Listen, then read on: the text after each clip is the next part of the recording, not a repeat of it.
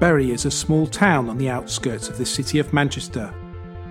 Sir Robert Peel, the founder of the Metropolitan Police Service, was born there in 1788, but it was much more recent that the town was shocked by the brutal murder of 17-year-old Sana Ali.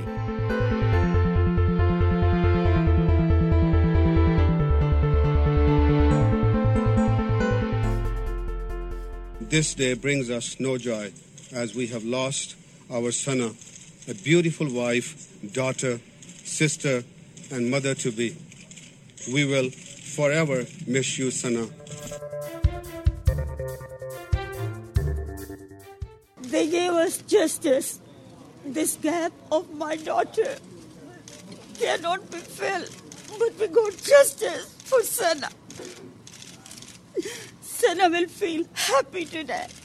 Sana will smile today. Sana will be in peace today. I feel justice has been done, but I do wish to reiterate that it cannot be a time for rejoicing because of the tragic set of circumstances and the devastation that is still within so many lives of both families.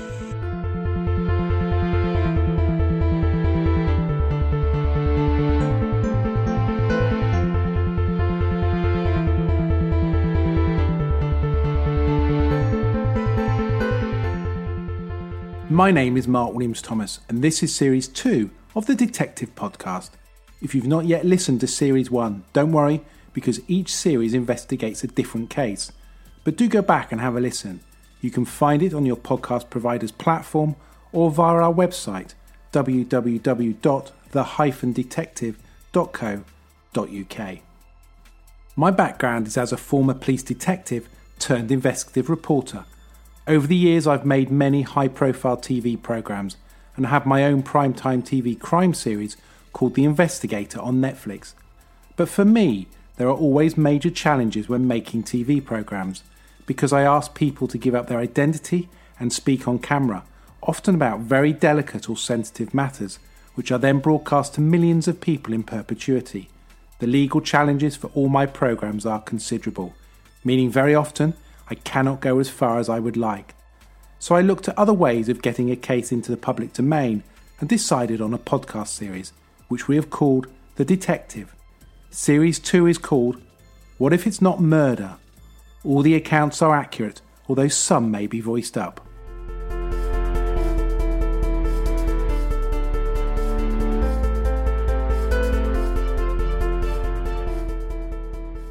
It's early afternoon on Friday the 11th of May 2007, and 17-year-old pregnant Sana Ali is found with multiple stab wounds. The murder weapon, the knife, is right beside her. She is laid face down on the floor of her bedroom in her husband's family home in Bury near Rochdale in the north of England. The case is treated as murder, and within 4 days the police arrest the lover of Sana's husband, Harmohinder Sangira, on suspicion of her murder. People who know Harmohinder know her as Mindy. She'd been for a number of years in a relationship with Sana's husband, businessman Saeer Ali, a Muslim. After hours of questioning by the police, in which Mindy answered every question, she was charged with the murder of Sana Ali. And at Mindy's trial at Manchester Crown Court in November 2007, she was convicted of her murder.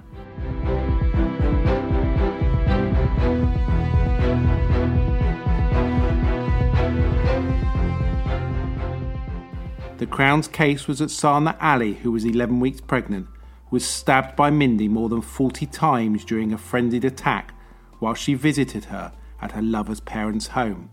The background to the case as put forward by the Crown was that Mindy found out Saeer Ali had secretly gone through with an arranged marriage to his teenage cousin, Sana Ali, and that she was pregnant, which caused Mindy to become consumed with jealousy and so decided to eliminate the woman standing between her and her lover Saeer. And while Saeer Ali was out at Friday prayer, Mindy went round to confront his wife Sana. This resulted in a heated argument and Mindy stabbing her to death.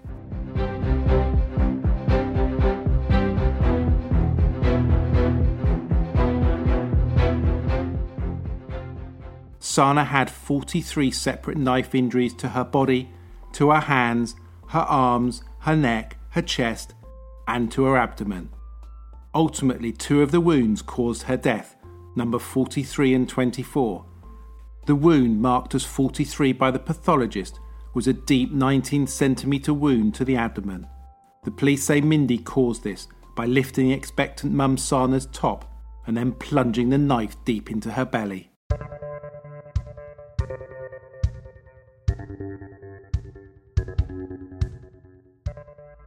On the 29th of November 2007, after a 2-week trial, the jury returned a majority verdict of 11-1, believing the prosecution's case. Mindy Sanghera was jailed for life with a minimum term of 14 years.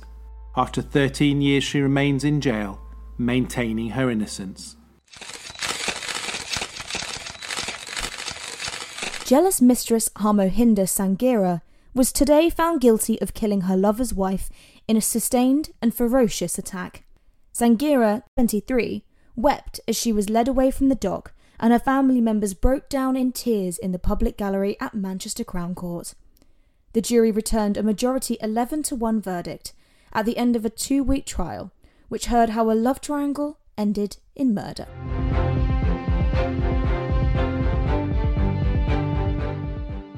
Harmohinder Sanghera, 23, of Solihull, Birmingham, was sentenced to life at Manchester Crown Court and will serve a minimum of 14 years. She had discovered the man she had been having a 2-year relationship with was married and that he was expecting his first child with his 17-year-old wife. Sanghera drove to the couple's home in Bury in May, armed with a knife, and stabbed the young woman in a frenzied attack in the victim's bedroom. Mindy has maintained her innocence from day one, and during questioning by police provided a detailed response to every question. Mindy's mum, dad and friends are convinced she is innocent and have spent tens of thousands of pounds trying to get a conviction overturned, all to no avail. Last year they approached me for my help as a final attempt to get their daughter justice. I am approached every week by people asking for my assistance, but sadly I can't take on every case, but this one fascinates me, and as my investigation starts to unravel, you will hopefully understand why.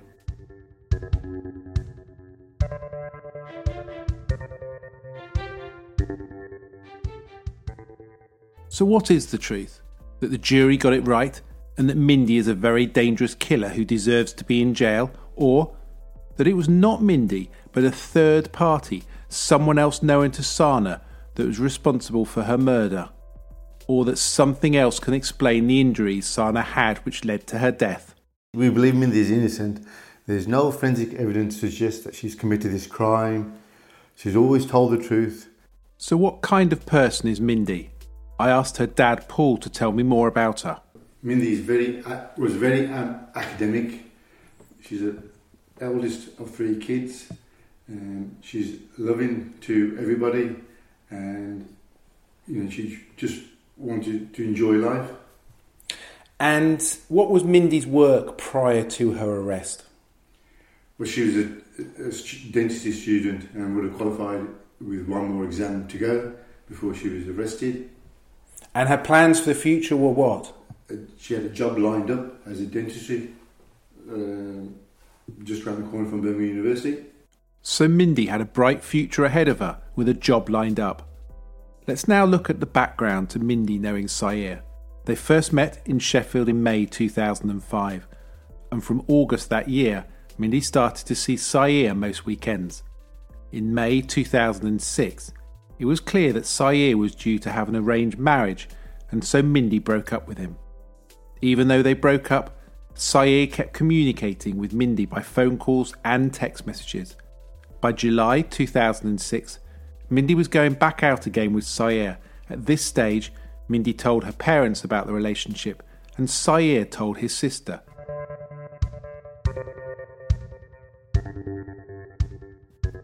During this time, Sayer talked about having a secret second wife. Mindy says Sayer asked his dad for his blessing to marry Mindy outside of the arranged marriage, but that his father flipped. Mindy and Sayer continued to see each other, Sayer coming to Birmingham and occasionally Mindy going back to Manchester to see him. Between January and March 2007, Mindy and Sayer broke up a few times, but after a few days they would get back in contact again and start seeing each other. Sometime in March, Mindy found out that Sayer had got married. Mindy says that she confronted Sayer and that he said he was unhappy with the arranged marriage to Sana. It was not long after that Mindy says she found out that Sana was pregnant. Mindy saw that her only option to be with Sayer was to become his second wife, but this is not what she wanted to do. After Sayer's marriage, Mindy continued to see him, spending mainly Saturday nights together. They would speak multiple times a day, speaking in the evening for around 45 minutes. Mindy says she kept the relationship going just while she was doing her dentist exams, but was pulling away from Sayer. Mindy says that Sayer told her that Sana was cutting herself with her bangles, and that a week before her death, she had found a card that Mindy had written to him that caused a lot of tension.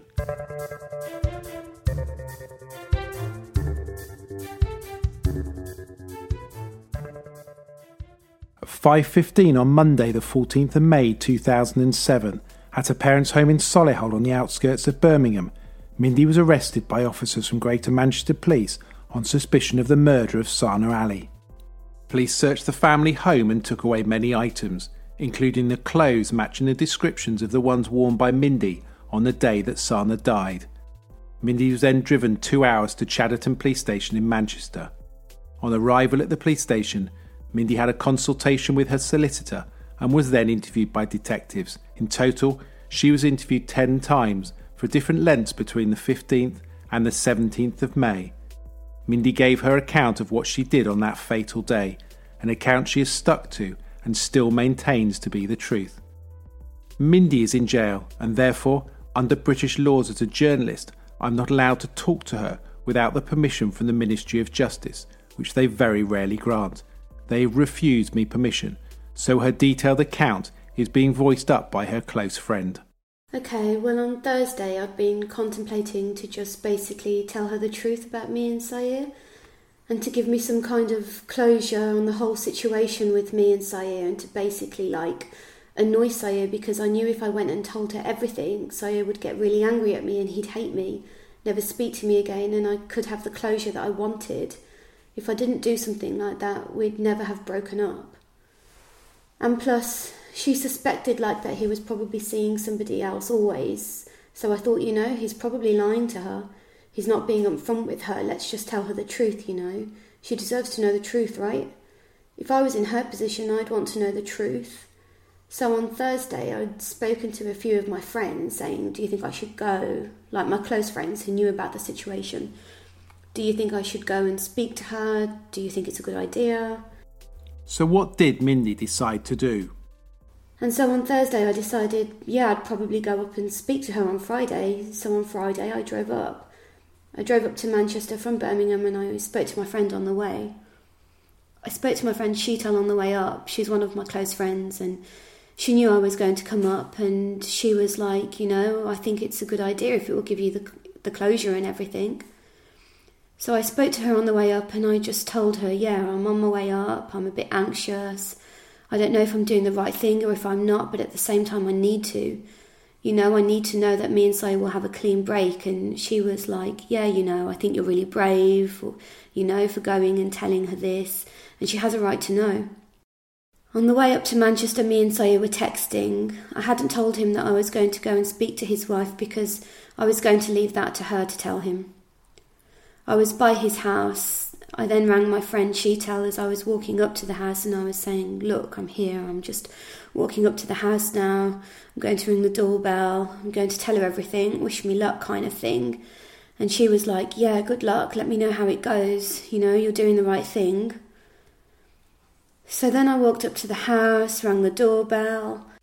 So Mindy had decided after years of deceit and lies, she was going to confront her lover's wife and tell her the truth. Remember, Sana was just 17 years old, in an arranged marriage, and 11 weeks pregnant. And then after a while, someone came to the door. They didn't open the door, and I could just see someone through the glass, and I didn't know what his wife looked like or anything. But I just assumed it was Sayer's wife.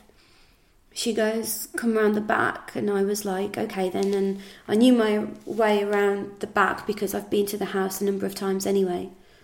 So I went round the back and Sana opened the door and I said, "Hi, are you Sana Ali?" And she goes, "Yeah." And I go, "Hi," I said, "Are you Sayer Ali's wife?" And she goes, "Yeah." And I go, "Okay, do you speak English?"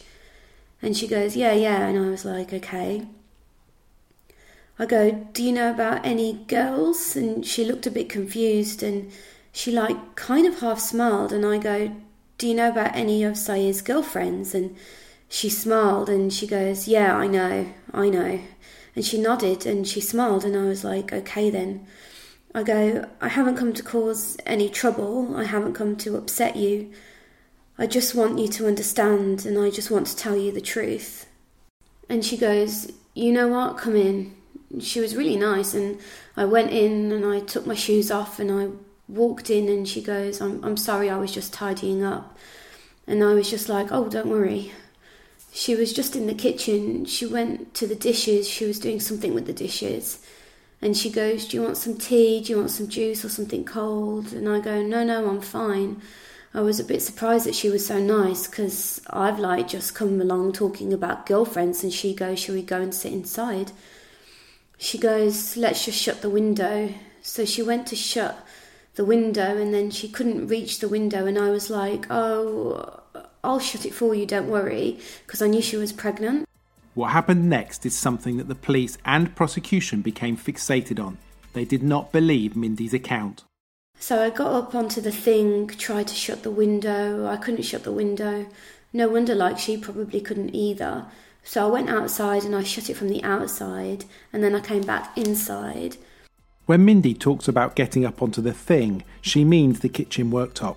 We will in due course be carefully examining the aspect of the window and kitchen worktop, but for now, let's hear what happened after this. She goes, "Shall we go and sit inside?" We sat in the main sitting room on the first settee that you come to first. I sat down, she sat next to me, and then she said to me, "I know." She goes, "I know everything." She goes, "You're Miriam, aren't you?" And I was like, "No," because Miriam is, who I know as Miriam is Sayer's ex, who he'd been with for quite some time. "You're Miriam, aren't you?" And I said, "No," and she just looked really confused, and she goes, "No," and I don't know, I didn't know what to do. I thought she was confused, and she goes, "No, you're not," and her face is confused. And I go, "Yeah, I am," and I said that I was, and she goes, "Yeah, you are," and then she felt reassured that I was Miriam. I don't know why I said I was, I just thought she's so confused, best not to confuse her more. She goes, "Do you still speak to him every night?" And I go, "Yeah." And she goes, "Yeah, you still speak to him every night, don't you?" And I go, "Yeah, I speak to him every day." And she goes, "Yeah, I know." She goes, "Is it okay if I ask you a few more questions?" And I was like, "Yeah, that's fine, that's what I'm here for. I want to tell you the truth. I want you to know everything without him lying to you or whatever, just so it's all out in the open." And then I think it was then she goes, "Will you come upstairs with me?" And I said, "Okay." She goes, "I want to show you something." So Mindy by this time has been in the house a little while. She says she shut the kitchen window for Sana, having climbed up onto the work surface, discussed the fact that she talked to Sayer, her husband, every night. Mindy says that Sana called her Miriam, but does not correct her. Miriam was Sayer's ex-girlfriend before Sana. Sayer told Mindy he was no longer in a relationship with Miriam, but he was definitely still in contact with her. She took me to the spare bedroom and she goes, "There was this little me to you, little teddy bear, statue thing, which I'd given to Sayer, and it was a cute little thing. I'd given it to him a year and a half ago, probably." She goes, "Did you give this to him?" And I said, "Yeah." And she goes, "Yeah, I suppose I knew it. I knew that he'd lied." She asked, "Can I ask you some more questions?" And I go, "Yeah," because there was still stuff that I wanted to tell her. That I was still seeing him and all the rest of it. And she goes, "Okay then, sit with me." Then we went into her and Sayer's bedroom and we just sat on the end of the bed. She was on the right-hand side of me. She says, "Oh, do you still see him then?" And I say, "Yeah." And she goes, "Every weekend?" And I go, "Mainly on the weekends." And she goes, "Right, yeah, I knew it. She goes, "I've hurt myself. I've cut myself because of how things have been between us." And I go, "Yeah, I know, because Sayer had told me something. An accident had happened." She goes, "Yeah, I've cut myself." And she rolled up her sleeve and showed me her arm. She goes, "I cut myself. I know you shouldn't do that. It's a sin to hurt yourself, you know. It's a sin to do self-harm. But it made me feel better because of how things were." This is now the second time we hear about Sana cutting herself, albeit both times coming from Mindy. At one point her mum rang, her phone rang, and we were sat at the end of the bed. She goes, "Oh, that's probably him. Does he know that you're here?" And I said, "No, he'd get angry if he knew that I was here, he'd get angry." She goes, "I won't tell him then." I go, "Oh, you can tell him. I didn't come here for you not to tell him or expecting that he wouldn't find out. You can tell him." She goes, "Okay then, but I won't tell him yet. I'll tell him later." I was like, "It's up to you. You can do what you want."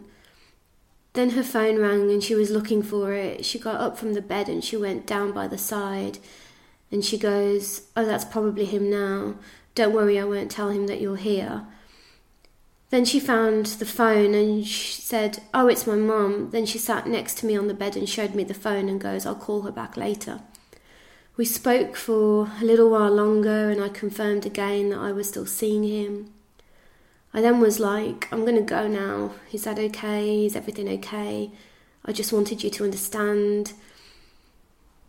And she goes, "I know now. I know everything now. I know the truth now." And I was like, "Okay then." So then we went, I opened the door, we went downstairs and I was like, "Are you okay?" Because she was getting a bit upset. Her eyes filled up, but as we went downstairs she was getting a little bit more upset and I was like, "Are you okay?" Not like bursting or blowing her nose, but a bit more upset. As I was leaving I said, "Are you okay?" And she goes, I'm fine. Then she dabbed her eyes. I said, "I didn't come to upset you. I didn't want to cause any trouble. I just wanted you to understand. It's only fair that you understood. I'm going to leave Sayer now. We're going to split. But I just wanted you to know the truth before that happened." I go, "Are you sure you're okay?" Because she seemed a little bit upset and she goes, "Yeah, I'm fine. I'm going to call my mum now." I said bye and then that was it and she let me out the back door. Straight after, I rang Sayer, but he didn't answer because I'd had a missed call from him, but he didn't answer. And then after that, I rang my friend Sheetal.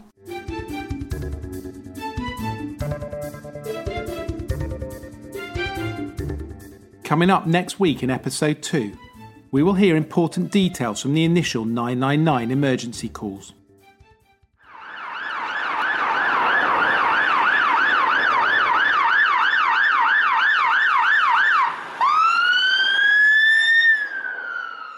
Ambulance service. Hello, police, ambulance. I think I've just found out my sister-in-law's killed herself. I don't know. Blood in her bedroom. I'm going there. Oh my God, I'm scared. She's not been answering her phone since this afternoon and I don't know. And my sister phoned. She was screaming on the phone saying there's blood everywhere. Get here. Oh my God, I'm scared. How the police considered that this was a well-planned attack. Because it was staged as a suicide. I think she wore gloves and I think she wore a suit similar to what police officers and booties like a police officer would wear when they go in a crime scene. I mean, on the face of it, you've got this grade A dental student and then behind it you've got these other things going on in her mind and in conversations where she's saying, "I don't know, I'm going to cope with it. I'm turning into a psycho." So there's definitely the swan effect with Mindy, and what everybody sees on the surface is not exactly what is going on inside Mindy. And hear the account from Mindy's friend Sheetal, who she immediately spoke to after she came out of the house. About 2 hours later, I received a call again from Mindy, and it was like, oh my God, Sayer's called, she stabbed herself. You have just heard episode 1 of What If It's Not Murder? If you enjoyed this podcast, we ask that you please tell your true crime friends to listen and subscribe to our channel. If you have any thoughts or just want to get in touch, you can do so by our Twitter page, The Detective FM, or go to our website, www.the-detective.co.uk. Thank you for listening. This episode was written, produced and recorded by Mark Williams Thomas, edited by Martin Kays, and the music by Dylan E. Pager. The Detective is an original true crime podcast brought to you by Acast.